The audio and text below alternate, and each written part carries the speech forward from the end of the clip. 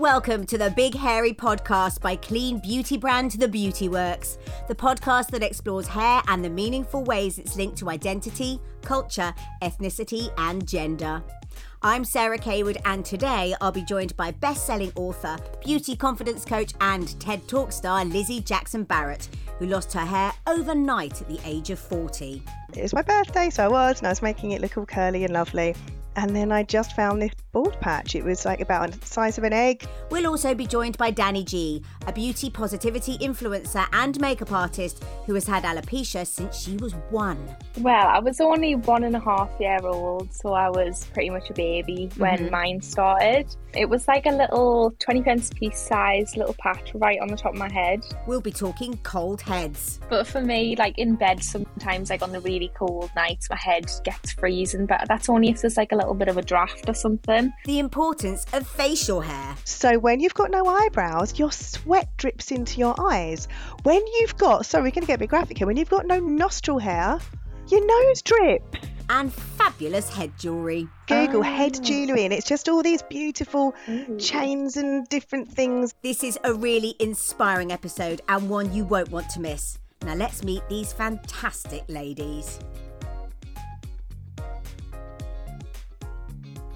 Dani and Lizi, welcome to the Big Hairy Podcast, or for this one, the Big Not Quite So Hairy Podcast, right? A bit less hairy, yeah.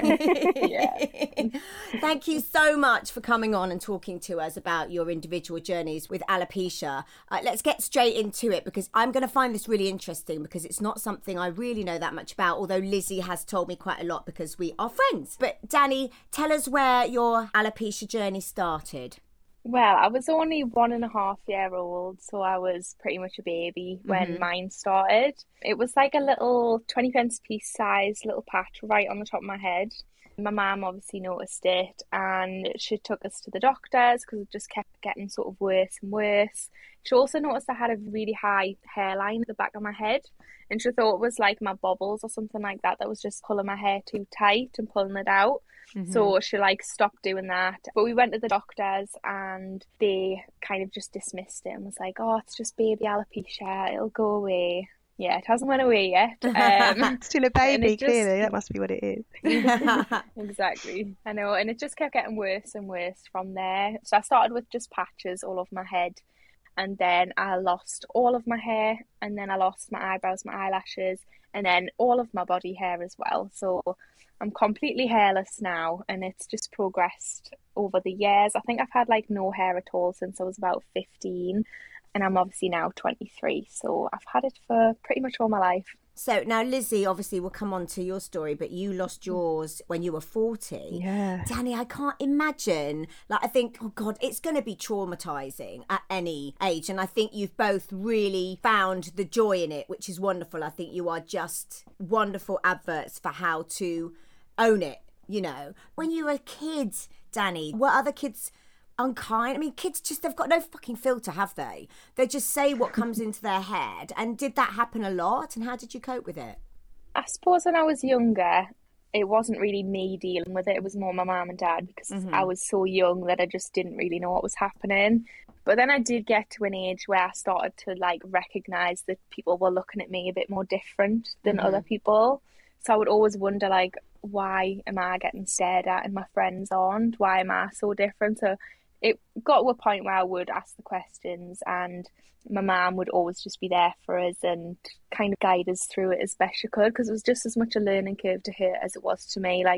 Obviously both of you have kids and imagine it just sort of being laid onto you. That's kind of what it was like for my mum. But I suppose as I got older in a way it did get a little bit harder because I started to recognise that I was different and it was trying to accept that and just own it basically. But I think, to be honest, I've had quite an alright journey with it. I didn't get bullied majorly or anything like that, which is really good because I've heard some absolute horror stories from some people. But my school years were alright. There was obviously name calling and when I would go on holiday people would be asking if I had cancer. And then more this age now it's social media comments mainly. Especially just with my platform at the minute, yeah. There's always one, isn't there? Oh, the fucking keyboard warriors. They piss me off. Sooner they change the laws around getting a social media account, which I do think they will do, the better. But there is, like you said, there's always one, and it is usually a tiny minority, isn't it, that have to have a pop because they're wankers, basically. And Lizzie, what happened to you? When did your alopecia journey start? Well, yeah, it was my 40th birthday party. That is bonkers. I know, right? Makes for a good story, though. Yeah, it really but does. yeah, no, I was getting ready to go out for, dinner with the girls for my birthday, and I had really thick curly hair, and I didn't usually put the effort in to make it look nice, but it was my birthday, so I was making it look all curly and lovely. And then I just found this bald patch. It was like about the size of an egg just above my right ear, and I remember the first sensation I had was the feeling of cold fingertips on my scalp and thinking, oh, that's I'm not used to that. What's that feeling? That's weird. It was almost the other way around. It was feeling my fingers rather than feeling the baldness. And immediately I knew, the size of an egg, it's not tiny, right? It's big enough for you to know this isn't right. So I went off my birthday dinner and hid it under a ponytail and panicked the whole time. And within 2 months I'd lost all the hair on my head, and about 2 months after that I'd lost hair everywhere else, my eyelashes and my eyebrows, and also my leg hair and underarm hair and everything else. So permanently spa ready is always quite nice. But I mean, I have to say, I cried over my eyelashes probably more than I cried over the hair on my head, because it just felt like I'd kind of gone through this whole thing and I had a bald head and I had to come to terms with it. Then I was like, okay, I'm finally getting somewhere with this. And then my eyelashes went, and for me, when my hair fell out, I really kind of started wearing more makeup, and I had this sense that I wanted to still look like a girl, and it really bothered me that I might not. So I went and got Russian lashes done and everything else. So my eyelashes falling out really felt like kind of that last bit of femininity being pulled away from me. So yeah, that was the beginning of the whole journey for me, which I'm 44 now, so it's only 4 years ago. Yeah. But having said that, to listen to Dani, and this is all she's ever known, and she's grown up with no hair, it's such a different experience, isn't it, than kind of reaching adulthood and then losing it. And I've always said I'm really grateful I didn't have to navigate kind of my teenage years and my 20s kind of looking different from everyone else. I think Dani's incredible, that the way she's kind of got this platform and she's showing everyone what she does and what she looks like. And I just think I can't imagine either of you with hair. You just, this is you. This is intrinsically, and actually, Lizzie, I have seen pictures of you with hair. Yeah. And I don't recognise you. Isn't that funny? And I don't think I recognise me anymore when I see those pictures. It just, it's not me. Can I ask, because you guys are probably the authority, why does it happen? Does anybody know? I never did ask, because obviously I knew Gail Porter in the 90s, and I never did ask Gail what happened. I always assumed with her, because she has been quite open about her mental health struggles, that it was all caught up with that, and it was some sort of, I don't know if stress alopecia is a thing. But does anybody, do the doctors know anything about it? What happens? No, you can see us both shaking our heads, and I don't know if Dani's kind of got different answers to what I've got, but essentially, as far as I know, nobody really knows very much about it. It is an autoimmune condition, so in other words, your immune system is literally turning on your hair follicles and seeing them as the enemy. You're more likely to have any autoimmune condition if you've already got one, or someone kind of in your family's got one. So you're more likely to get alopecia if you have, say, I know, hay fever or lupus or something like that. Anything autoimmune, exactly. Yeah, right. The doctors kind of threw the word stress at me a few times, but I wasn't especially stressed when my hair fell out, and I think that's just kind of code for we haven't got a bloody clue. Yeah, but I don't know if you've heard anything differently, Dani. You were one. I don't know very many stressed 1-year-olds. Exactly. That was the thing. Like, we went to the doctors, and it just says it all of how dismissive they were, and by them just saying, oh, it's baby alopecia, it'll go away. Like, that just tells you everything you need to know, because they didn't really care about it, to be honest, because obviously I'm healthy at the end of the day. Like, I'm not going to die with it or anything like that. They do look at us as healthy people and kind of not a priority. So there's definitely not enough research or anything that goes into it to know what happens. Obviously, stress gets thrown about, but like you've said, as a 1-year-old, what have I got to be stressed about? where your next rusk is coming from. Where's my rusk, Exactly. goddammit, mother? I mean, obviously, Dani, I've got two really different stories here, which is what makes it so interesting to talk to you both, because you're coming at it from such different places. Because obviously, Dani, it's all you've ever known. So I can't really ask you, how did it feel when you lost your hair? I suppose I could ask you, how would you feel if your hair suddenly started to grow? Would you let it grow in? Or is this you now? Are you like, well, no, I'm used to this? Yeah, I don't know if I'd like it, to be honest. Like, I've reached a point now where I don't care if I get my hair back or not. I think it's hard to hold on to hope and then it'd be a very slim chance. So I'm fully accepting of the fact that I'm probably never going to have hair now, and that's fine. Like, I don't really want it, to be honest, because I'm comfortable how I am. Like, I've learned how to do my makeup, how to put on my wigs. Like, wigs are so fun, so why would I really want, like, hair? And also the other day, I tried to, like, sleep in my wig and, like, wash it, and it's such a chore. I can't deal with wet hair, like, on your head and things like that. It's just too much of an adjustment for me. So yeah, I'm happy as I am now, I think. Do you not put your wig on a blockhead? I do usually, but I try and switch it up to just see what it's like and try and give it like a go as being like a proper hairy person. But it's a pain in the arse a lot of the time. It's the thing I do last before I leave the house, and invariably the thing that takes the longest. I'm always late because of my hair. It's my hair's fault. There we go. Lizi, how did you feel when within 2 months the person you were, well, did it change?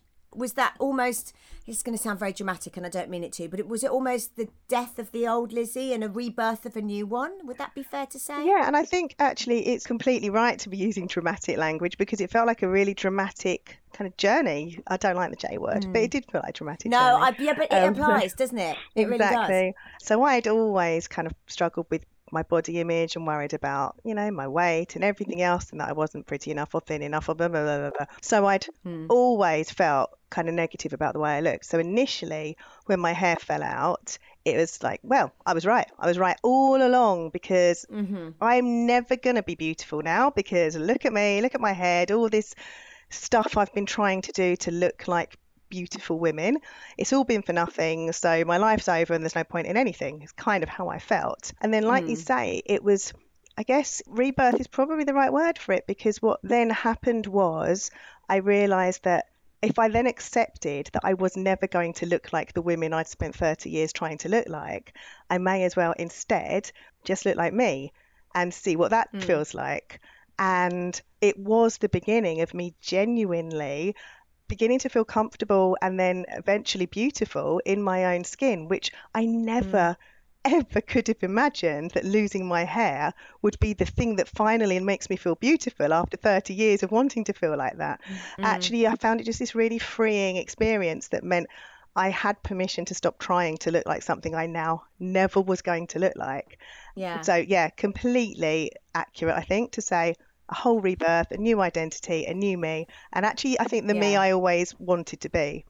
Have either of you ever struggled with your mental health as a result of your hair loss? Because, you both are so amazing. I mean, and I'm absolutely awestruck with just how at peace you are, and why shouldn't you be? Because, going right back to the source, what the fuck is this shit on at the top of our head? I mean, what's it got to do with what's inside? I do have to say, I think hair's ridiculous now. I think it's such a strange and ridiculous thing. But yeah, sorry, carry on. Do you agree, Dani? Is it like hair? What the fuck? Yeah, it's just more of an accessory, to be honest. Like, I put on a wig just to like match my outfits and stuff like that. So yeah, I agree.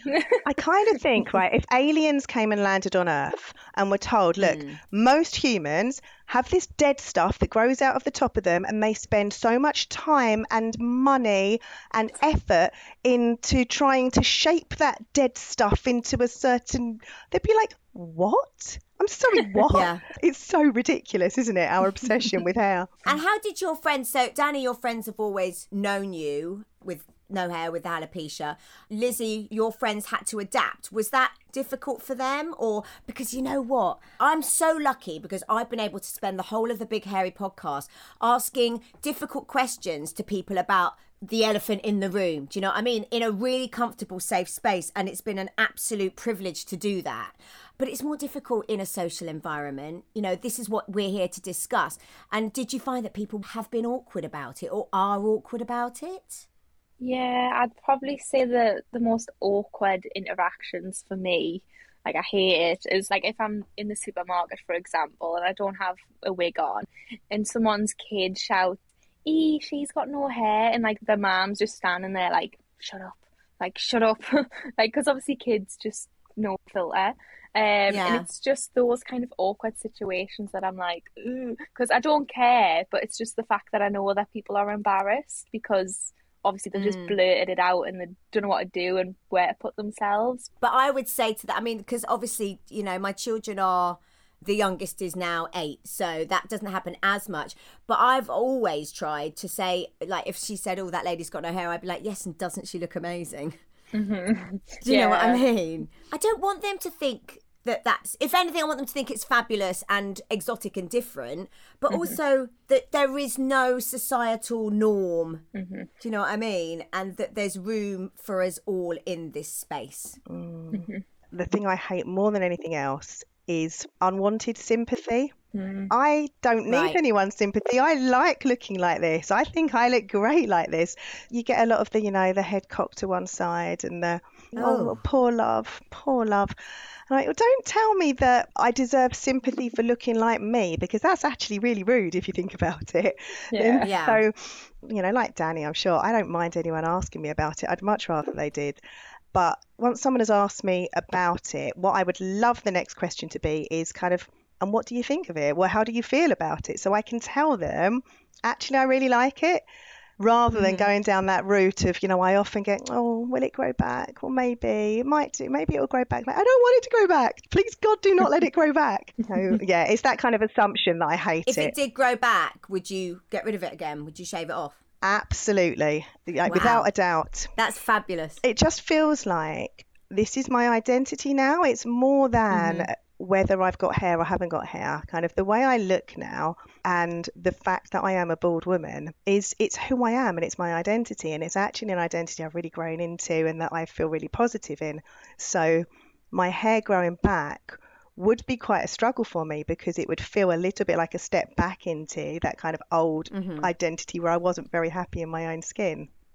Because I read, Lizzie, the other day, you said losing your hair was the best thing that ever happened to you. Yes. I can't remember where I read that. Was there an article or something? And I was like, fucking get in, woman. I was interviewed for a feature in the Telegraph, and that was the headline. Going bald at 40 was the best thing to ever happen to me. And it was a direct quote. They were the words that came out of my mouth, and I absolutely stand by it. And I know they say you should never read the comments, but I always do. Don't read the comments. I know, don't read the comments, but I can't help it. It's like, oh, I can't look away. And what happened when you read the comments? Were you depressed afterwards? No, the comments were lovely. There were really, really lovely comments. I was struck by one woman who said, you know, it's great that she feels positive, but come on, best thing that's ever happened to her. I think that's a bit of a stretch. And I replied to her, I wrote this whole long reply. I said, you know what? I would feel the same if I was you, if I hadn't been through this and I was watching this woman and she was saying, I love it. I would find it really hard to understand too. But, and then I wrote this whole thing about how my life is better as a result of losing my hair. So, yeah, I thought that was kind of understandable that for somebody who hasn't been through my journey to think that I'm just talking out of my arse to say, I'm so glad I lost my hair. I don't want it to grow back.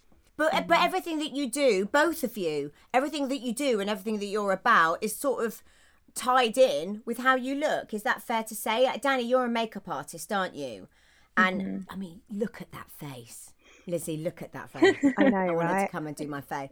Look amazing. I'm so conscious of the fact I got my eyebrows slightly wonky this evening looking at Dani's. Because don't you find, Dani, if you get the angle slightly wrong, you spend all day either looking a little bit surprised or really angry. Yeah. Have either of you had, actually, I know Lizzie doesn't have semi-permanent because we've discussed it before. Have you got semi-permanent brows, Dani? No, mine are just tattoo brows. They're like a, you know, like a water sticker transfer thing. Oh, like Wonder Brow. Sorry, Yeah. no naming, but yeah. Yeah. Oh, that's brilliant. So you could go swimming and they wouldn't shift. And is there a reason that neither of you have had? Because my instinct would be like, if I had to have any sort of treatment where I lost my hair, or if I had alopecia, same thing that happened to you guys, I would go, oh, well, the one thing I can do is get my eyebrows tattooed. Is there a reason why you don't do that? Yeah, completely. I get keloid scars. And so, number one, nobody will do it if you have keloid scars. And secondly, even if they would, like the risk of kind of getting big keloids sitting there above my eyes, that maybe that might be a step too far. Exactly.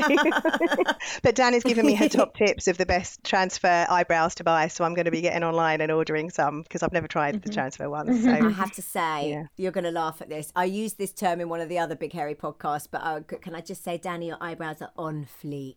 Thank you. And you should never hear those words coming out of a 49-year-old's mouth. When I went there, so fucking sue me. And so is there a reason that you haven't done it, Dani? So for me, I'm too I just feel like trends change all the time and I'm too fussy and I wouldn't trust anyone to do my brows. Because imagine like if I had something semi-permanent on my face and then I don't like them a few years later, then it's just a lot of faff. So no, I like to just do my own thing and not commit to a brow, basically. I have to say, I've been having mine done since it was like a new thing. There's lots of very old colour under here. My lady is very good actually, and she's managed to do quite a decent brow, but there is a lot of orange pigment underneath where it's, and you'll never get rid of that. And when I'm an old lady, I'll probably look very strange with my eyebrows. But I'm going to be completely batty by then anyway. And just dye my hair bonkers colours, take up smoking opium and wear caftans and float around the old people's home swearing. Oh, can I have in on that action? Yes. Okay. Well, we were thinking of doing like a commune. So commune style old people's home where we all just take up smoking opium because why not? Now, see, if we're dyeing our hair bonkers colours, then you've perhaps got to paint your head. I mean, Lizzie, I've seen those amazing jewels. Do you wear hair, like scalp jewels? I know you do, Lizzie. Do you, Dani? No, I don't. What do you mean? Like, you need to get Googling head jewellery. Just basically Google head jewellery, and it's just all these beautiful chains and different things. And I had a boudoir photo shoot a couple of years ago to celebrate my naked head and in that moment my naked body that was covered in nothing but crystals and glitter, literally from my scalp to my waist. And it was just the most fun thing ever. And yeah, I really like decorating my head. Although I was thinking, Sarah, the other day, I don't know if you know the answer to this, Dani, because I think you know more kind of bald women than I do. But talking of getting old, I feel like my scalp's not going to go wrinkly, right? Scalps stay smooth, right? So we'll kind of get wrinkly faces and smooth scalps. Do you think, Dani? I think so. I know some older women and I can't recall them having wrinkly heads. So no, I mean, that would be weird. But also, similarly, I'm sure you could Google like 70-year-old bald lady and I bet you any money she just looks like an older lady who doesn't have any hair. I know what you mean, Lizzie. It's, you almost think it's that an odd combination, but I bet it's not. I bet it makes absolute sense when you see a picture. Yes, you're probably right. I think I probably know the answer to these, I can guess, but what are the real shit bits? Obviously, you are beacons of brilliance, but there must be shit bits. Yeah, for me, I would probably say kind of just the people, like some people are just really annoying. So I think especially with social media at the minute, there's obviously comments that you do take note of and you just can't help but take note of them. Like I'm someone who just cares a little bit too much. So like on TikTok, one of my videos went viral and all of the comments were just vile, and it's just bits like that are awful, and it just makes you like kind of just like question everything, just feel really insecure again. But question humanity, surely. Yeah, literally, just like, why are people actually like that? I just don't understand. Dani, that hurts my heart. That makes me feel really sad that you've had to go through that because, you know, obviously social media's been around a long time, but I would almost guarantee that every single person that made a negative comment is probably under the age of 30. It's almost like that's just how it is. And it shouldn't be like that, and that has to stop. I don't quite know how going back to maybe making sure that we know exactly who it is so that people can get like excommunicated from the social media platforms if they don't know how to behave. And the thing is as well is that it's a really horrible thing to happen for Dani to have to see that and deal with that and absorb that. But actually the impact is so much bigger because what Dani is doing is so important because she is showing like young women an alternative way of being beautiful. And it's so important that we see that in all shapes and forms, whether it's, you know, to do with hair or size or disability or whatever. So when Dani is bombarded with this negativity, all the young women who are looking at Dani thinking, oh, thank goodness, I feel represented here by somebody who is a little bit different from what everyone says I'm supposed to look at. And then they see all these comments. It shakes every single one of them as well.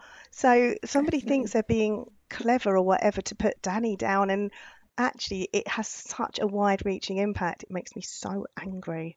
Yeah, I feel like I've got a bit of a, what's the word? Like I owe people something.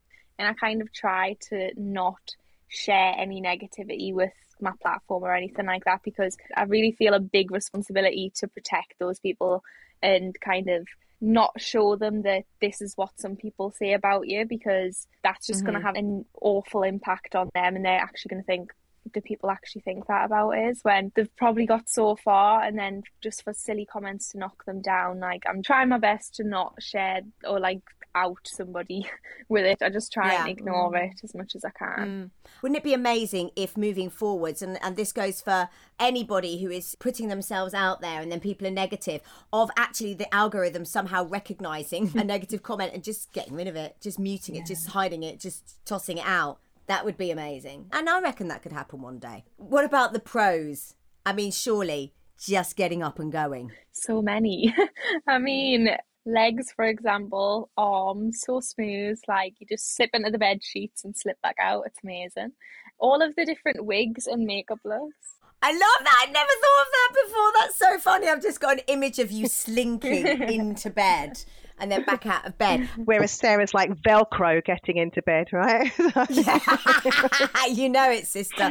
But is it like, you know, you could just like, if you put satin sheets on the bed, you wouldn't be able to stay in it. Exactly. I know, I'll just whoop, whoop. Right, so slinking in and out of bed, one. Yeah, definitely how creative you can be with it. So obviously head jewellery, wigs, makeup for me, definitely. It just means I can just decorate everything. And just having like all these different coloured wigs, and I just feel like I've got 10 different personalities and like 10 different looks, if you know what I mean. So my boyfriend loves it because he can get to choose which girlfriend he wants on which day, which is amazing. So fantastic. Never gets bored. It's like he's choosing an avatar on Roblox or something. So yeah, they're the biggest positives for me, definitely. Amazing. What about you, Lizzie? Well, I'll start with some negatives, which in no way are even close to what Dani is dealing with, but they're a little bit more practical. So for me, the biggest negative is realising the function that our facial hair has. So when you've got no eyebrows, your sweat drips into your eyes. When you've got, sorry, we're going to get a bit graphic here, when you've got no nostril hair, your nose drips. Have you got no nose hair inside your noses? No. Who'd have thought of it, right? Do you get good bogies? I'm sorry, I have to ask that question. Yeah, no, I get some nice ones, yeah. Oh, good, okay. I'm glad because there's nothing better than a good pick. Oh, no, we love a good pick. But what was happening was, I mean, it's gross. My nose would be running and I wouldn't even realise, I wouldn't even feel it until it, you know, hit my lips or something. I mean, it's gross. Absolutely disgusting. Oh, salty goodness. I know, right? And you know what I think about is, the function of eyebrows and nose hair. Who knew?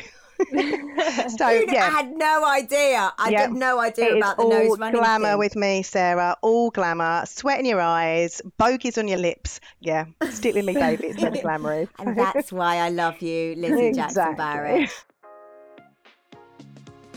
The Beauty Works offers skincare products designed to tackle the everyday skin problems women face, from blemishes and wrinkles to dry and damaged skin.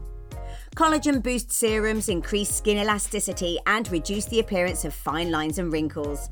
Blemish Treat serums soothe the skin and tighten pores while providing superior hydration. And the sulfate-free facial cleanser is perfectly formulated with plant-based ingredients to keep your skin feeling soft, hydrated and moisturised. And if you're after an emergency skincare solution, try the Supercharged Serum Ampoules, a highly concentrated serum hit that gets right to the source of your skin problems in one powerful hit. Perfect for all you busy women on the go. Join the BeautyWorks revolution by visiting thebeautyworks.co.uk or follow them on Instagram at thebeautyworks. That's the BeautyWorks with an X.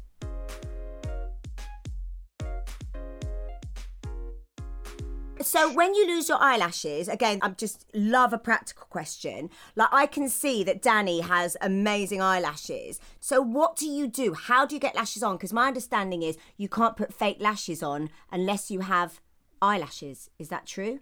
No, so I always wear fake lashes, just strip lashes. I don't have any lashes at all. But I think it's just about getting the right glue, trying to get that angle of them right and things like that. I know a lot of people with alopecia do struggle like putting lashes on just because you've got nothing to like put them on to. It's kind of just like you've got to create your own lash band and put them where your normal lashes should be, which takes a lot of practice. It took me a lot of practice before I got it right, but I think I've nailed it now.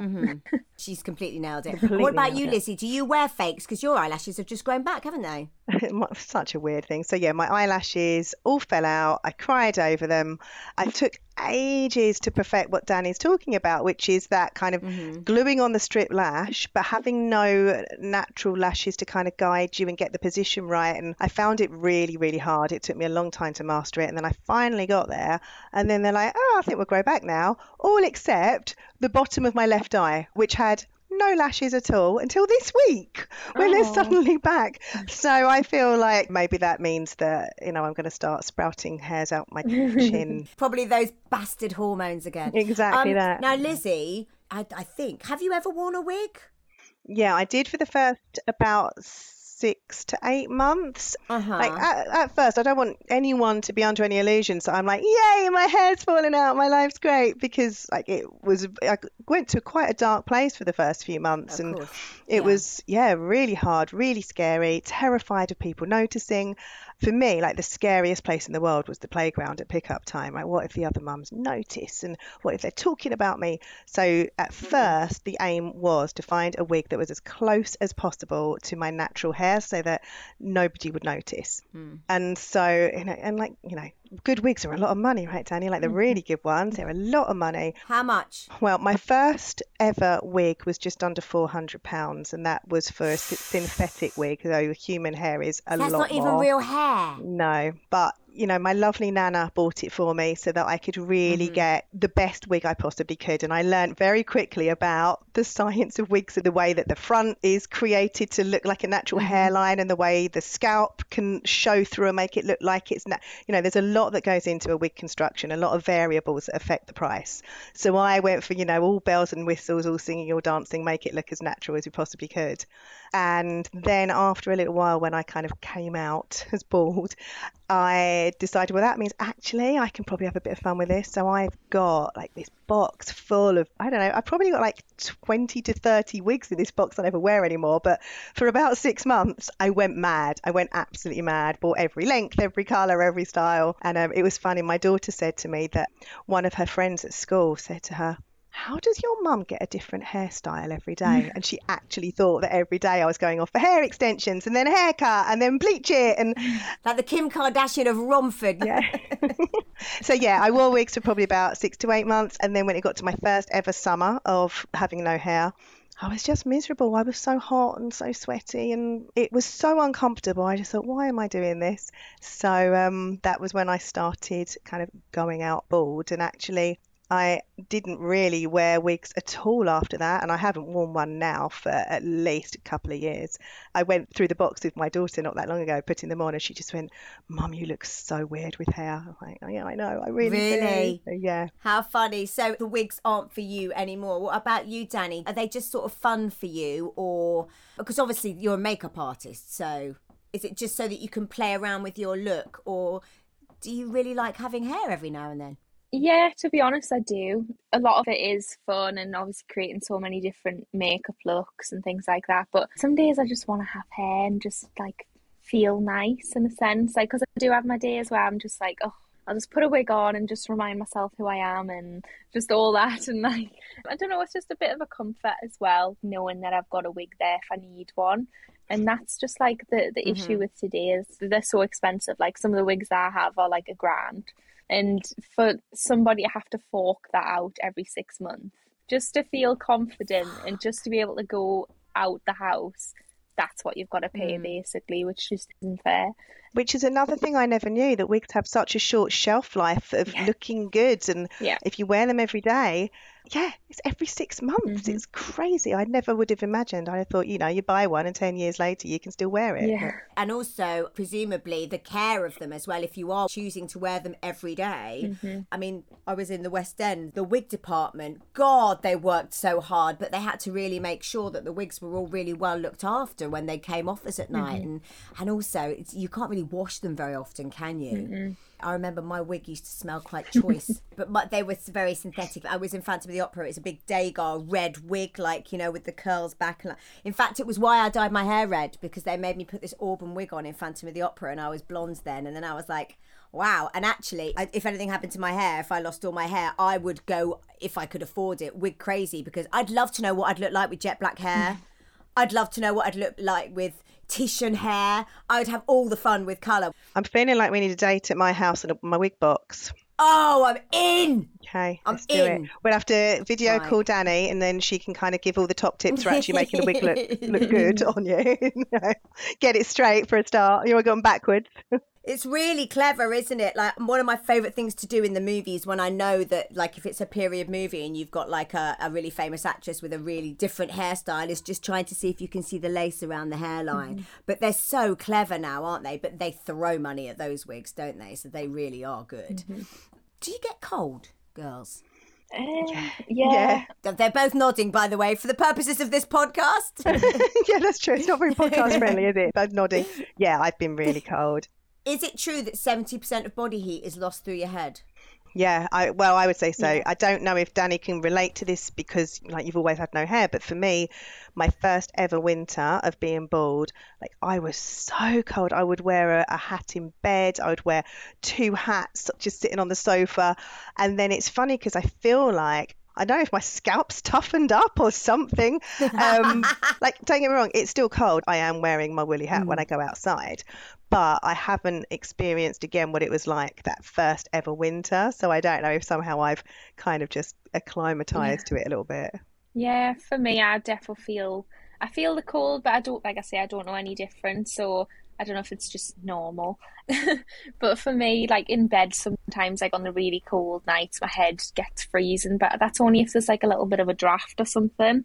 But I do think my head's like quite tough. Like, it is quite resilient to stuff. So I do feel it, but probably not as dramatic as you would think, just because I'm used to it. Because obviously, you just don't stop to think about, this is the only thing that pokes out of the duvet, isn't it? And we all kind of have hair to protect us. But yeah, the heating's off in the night, isn't it? And you're damn right, it was 2 degrees this morning when I woke up, not in our bedroom, but I was like, you could definitely, a chill in the air, and you would really feel that. Do you both have an amazing collection of hats? Do you wear? I've stopped wearing hats. I loved wearing hats, and I'm going to force myself to get back into wearing hats.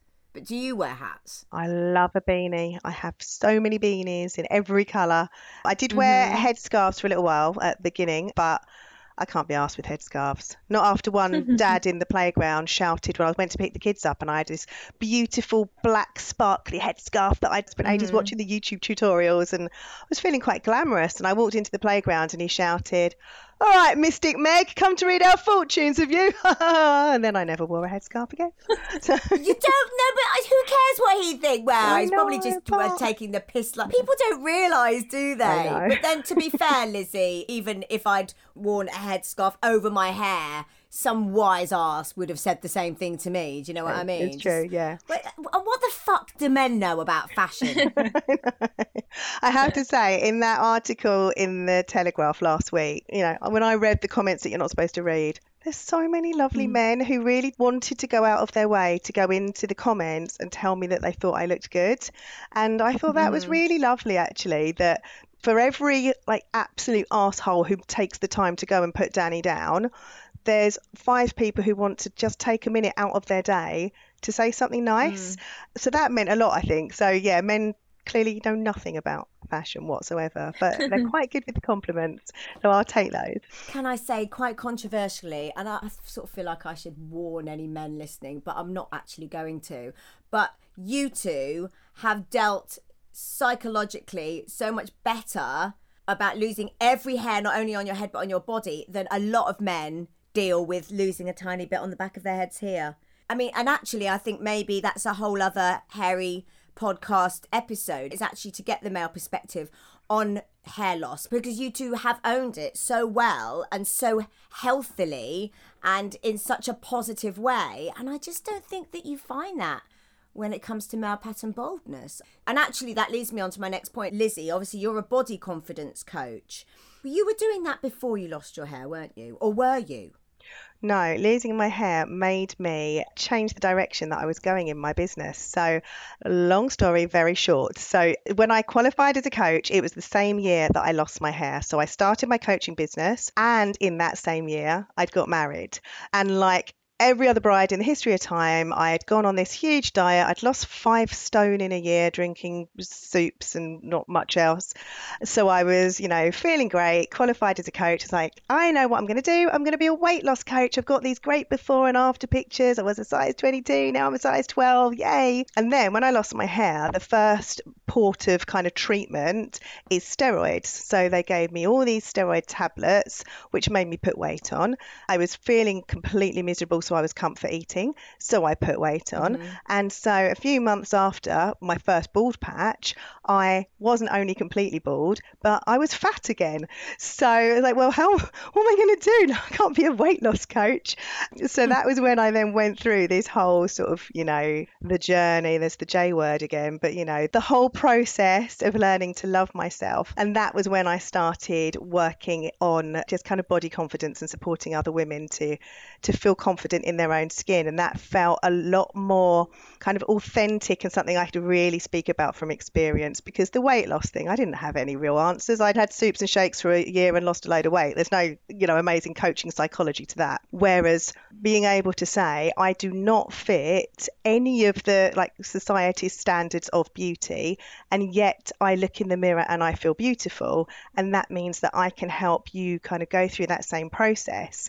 That really felt like, something I could do and I could do well, and that I get called inspiring a lot, which sometimes it's a bit throw up in my mouth, and it takes a while to kind of own that. It can feel a bit cringe to sort of own that, but actually what that means, it's not about me, it's about the person saying it. And what it means is somebody takes inspiration from the things I share and the things I talk about, which I'm sure, Dani must get as well. And so I think if we can be that person, and I do it through my work, through the coaching and, everything else, then what it means is that I give other women kind of a different lens to look at themselves through, basically.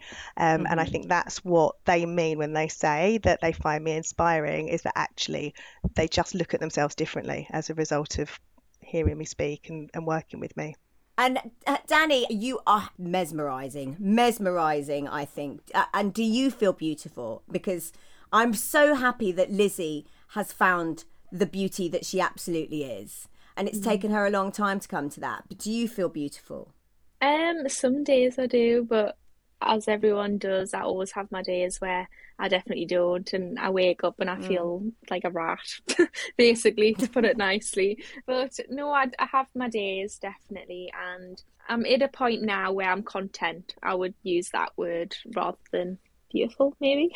Remind us how old you are again. You're only 23, aren't you? Yeah, 23. You know what? I don't know any other 23-year-olds who would say that they were content with themselves. So I think bravo you, because I suppose you've had to learn some really important lessons very quickly about aesthetics and inner beauty, outer beauty, perceptions, societal norms. How many more cliches shall I toss out there, ladies? Come on.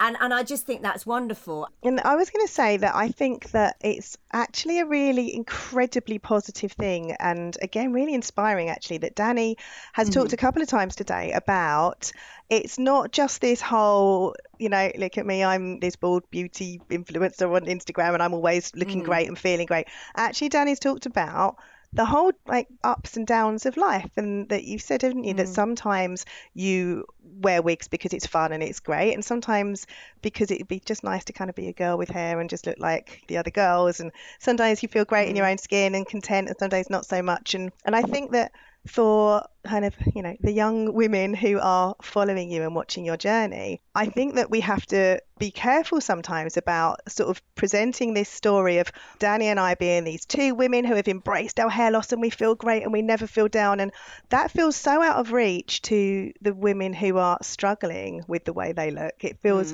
like, well, I'm never going to be like them, because I'm never going to be in a position where every single day I feel like, you know, the bollocks. So, you know, for Dani especially to be there as this truly beautiful woman that you and I see, Sarah, and Dani will look back at photos of herself in 10 years' time and go, oh yeah, actually I see what they mean now. An absolute babe. Exactly. But yeah, I think for us to be able to see somebody who is utterly gorgeous and say, but you know what, just like everyone else, I have my days where I struggle, even that really helps, I think, for people who are having a hard time with whatever they look like, whether it's hair loss or something else. Yeah. I'm really glad that you are there, Dani, for like, because my daughter is just about to hit the age where she's going to be looking to social media and starting to pick herself apart, because that's what little girls do, and we need more Danis out there. So bravo you. Speaking of which, please, where can we find you on the media of social platforms? So for Instagram, it's at Dani G Makeup. For TikTok, it's at Danielle Gilbert 05. YouTube, Dani G Makeup as well. I do loads of like in-depth tutorials and stuff on there. I bet my daughter's watched it. She absolutely loves makeup tutorials. I did a bit of makeup artistry back in the day in one of the many lulls in my TV career. And so I've got quite good palettes knocking about still, and I just let her play with them because I think it's wonderful. And I don't think you're ever too young, because actually it's really creative thing to do. You know, some people are like, oh, don't let your daughter wear makeup. I'm like, she can wear makeup if she wants. I mean, I wouldn't let her go out with a full face of it like a beauty pageant queen, but I will find you and say, have you seen Danielle? I bet she'll go, oh yeah, I know her. And Lizi, where can we find you? This is where I'm really feeling old, because I can't talk to you about TikTok. I'm on Facebook like old people. So I am on Instagram and Facebook, and you just search for my name. I'm there as Lizi Jackson-Barret. And I have a free Facebook group called the Courageous Women's Alliance, where I just bring fabulous women together to support each other in whatever way that might happen.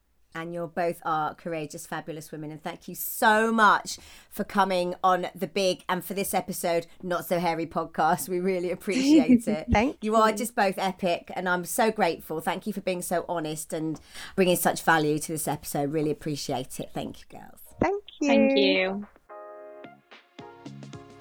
The Big Hairy Podcast is brought to you by The Beauty Works, an innovative and affordable hair, skin and cosmetics brand which is dedicated to clean beauty and high performance.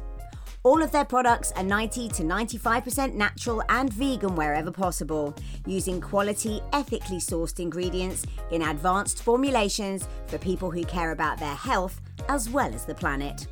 In keeping with the Beauty Works clean beauty statement, the products contain no harsh chemicals or toxic ingredients, are free from parabens, dyes, petrochemicals and phthalates, and are not tested on animals. Join the Beauty Works revolution and love the skin you live in by visiting thebeautyworks.co.uk or follow them on Instagram at thebeautyworks. That's Beautyworks with an X. Thanks for listening to the Big Hairy Podcast. We'll see you next time.